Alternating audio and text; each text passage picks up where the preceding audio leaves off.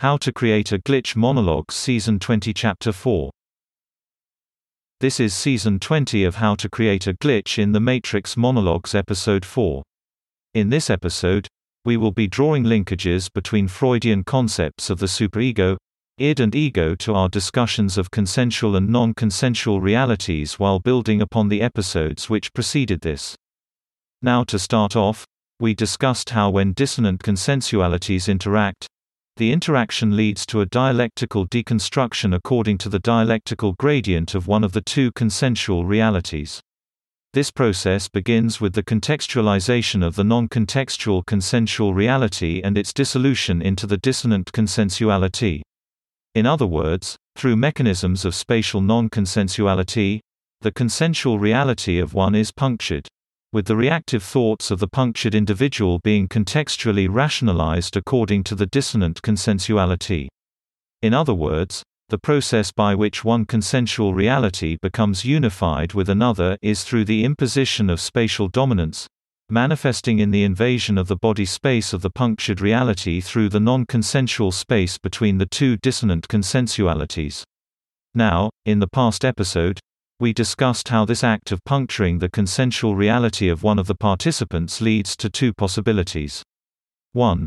The individual who is contextualized exceeds his or her position to the other, accepting their reality, creating a conjoined consensuality, through expectation matching. The other alternative is consensual multi-contextuality.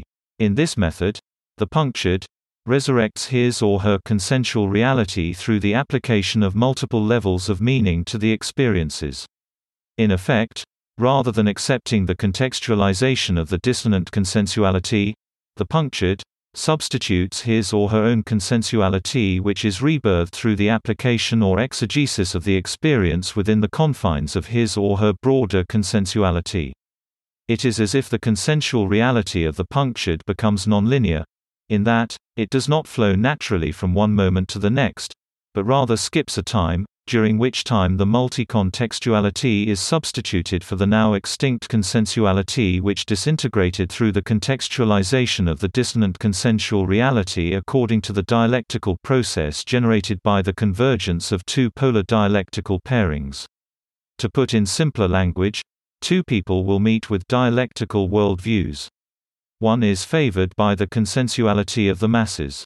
The other is not. The dialectical process begins upon their meeting, which decontextualizes the one in favor of the contextualization of the other.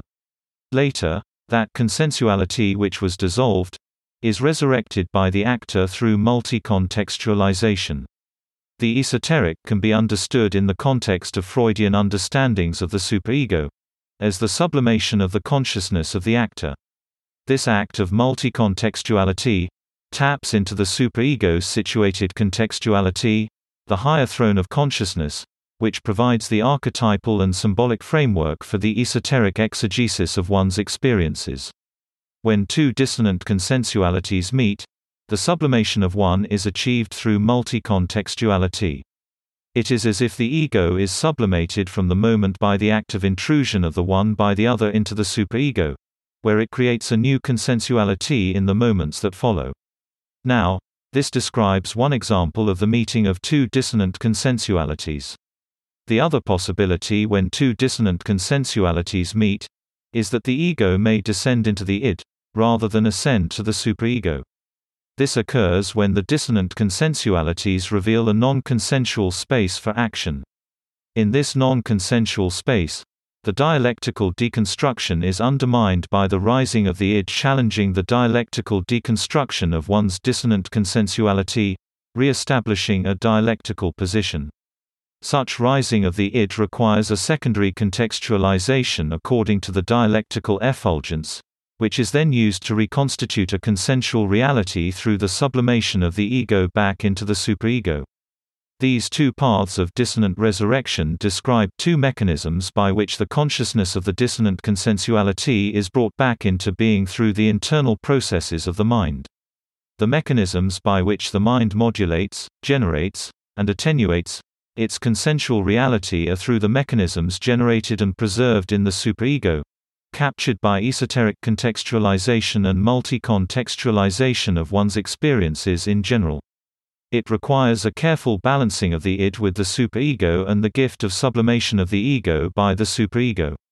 In effect, the esoteric describes the delicate machinery by which this reality is managed internally. That's the end of the podcast for today. If you enjoyed it, please like, comment and subscribe.